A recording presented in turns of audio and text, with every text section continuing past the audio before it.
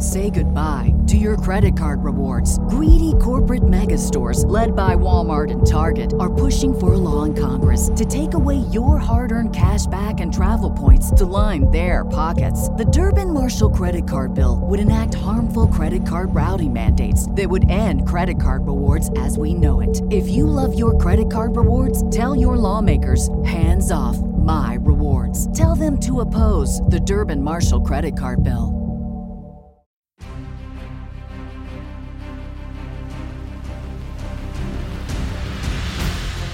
What's up, everybody? It's Bo here with a little kind of Loki mini, kind of like I did with Ahsoka, where I kind of checked in from time to time, sharing some different thoughts on where the series was going. I want to do something very similar to Loki. Now, of course, if you don't already know, we've got the Loki TV Talk podcast that is available at LokiTVTalk.com. It is a completely separate podcast, completely separate feed. Myself, my co-host Lorraine are there. We're doing all kinds of deep dives into the episodes. And if you are curious, or if you're enjoying Loki, or if you want to learn more about the series and speculate about where it's going, as well as dive into some of the perhaps subtle Norse mythology that's being latent throughout, be sure to check out Loki TV Talk. Awesome podcast. Love to have you listen and also rate and review that show. It's a really good thing to do. But something occurred this week during the most recent episode, Science Fiction, where we got an entire storyline that, for all intents and purposes, took place in a timeline or a branched timeline that no longer exists.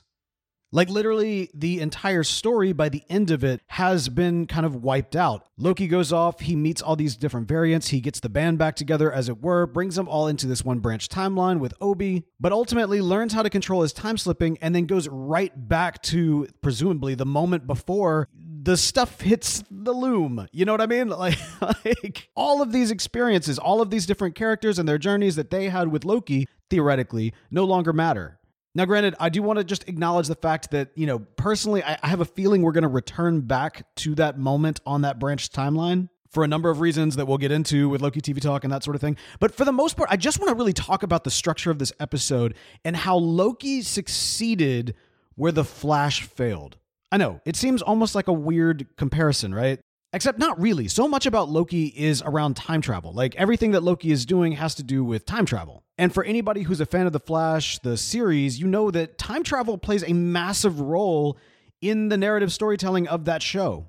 Loki has been pretty tight, all things considered, and The Flash, at moments, had tight storytelling around time travel. But specifically, I wanted to look at the episodes where something took place in a branched timeline for, let's just say, our main characters. And by the time the episode was over, it's like the entire episode didn't exist. In The Flash, there's an episode where Barry Allen travels to the future, and he sees what's going on, and we as an audience not only experience his story in living out this alternate future, but we also get the stories of a lot of different characters. The Atom and Allegra and Chester and all of these different characters at this point in the timeline are dealing with their own personal journeys. Atom has got his whole thing. He's trying to figure out whether or not he wants to be a crazy playboy, if he wants to settle down. He doesn't know. Allegra and Chester, will they, won't they? They will, and it's great. Or is it? Because by the end of the episode, it all gets eradicated and none of that actually happened because it was all in a branched timeline, and Barry returns back home to do whatever it is he needs to do. We get a little bit of a preview of what's to come, you might argue, in that a lot of those things did happen. I mean, we never saw Adam again. And so I think for many of us, we felt a little cheated by the amount of time we gave to the episode for what was ultimately nothing. All the development for the characters, which went nowhere. Another kind of example of this is in the musical episode that Barry had with Supergirl. They're experiencing kind of this weird alternate reality, and we get these different characters with kind of alternate, musical Iris and her dads, and all of these different storylines are going on, and you get kind of the advancement of these characters that you never see again. And not only do you never see them again, they don't matter. None of this existed. Looking at Loki took this storytelling opportunity to reveal things about the characters we know that we never knew before in this little pocket universe, in this little pocket episode, showing us who they are, or rather who they were, kind of their deep motivations that are true to our main kind of prime versions of these characters. And most importantly, every single one of their interactions, for the most part,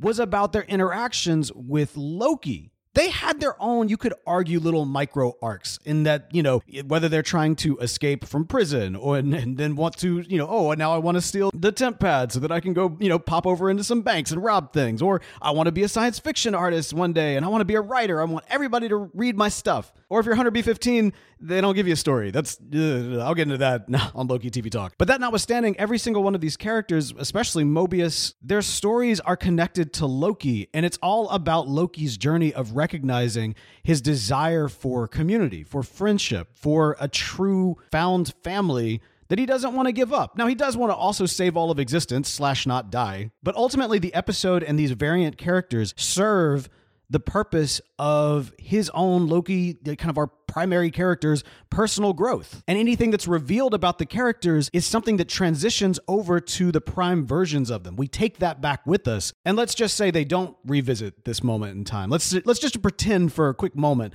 that this was it. That this episode was it, and we're not going to return there, and we didn't just see the origins of the TVA, even though it feels like we just saw the origins of the TVA. Let's just say that they go with that all of this was just a branch timeline and just kind of this moment for Loki to process his own emotions around things, as well as for us as an audience to understand all of these different characters and who they were before the TVA existed. It's a perfect way to use this storytelling device.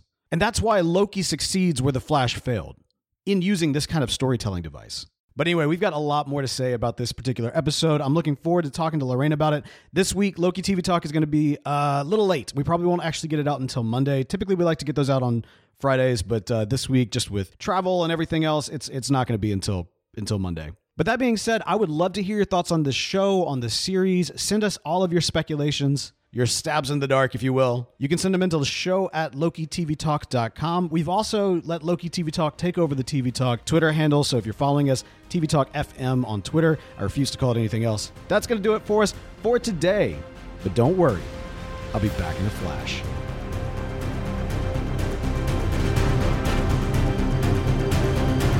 Say goodbye to your credit card rewards. Greedy corporate mega stores, led by Walmart and Target, are pushing for a law in Congress to take away your hard-earned cash back and travel points to line their pockets. The Durbin-Marshall credit card bill would enact harmful credit card routing mandates that would end credit card rewards as we know it. If you love your credit card rewards, tell your lawmakers, hands off my rewards. Tell them to oppose the Durbin-Marshall credit card bill.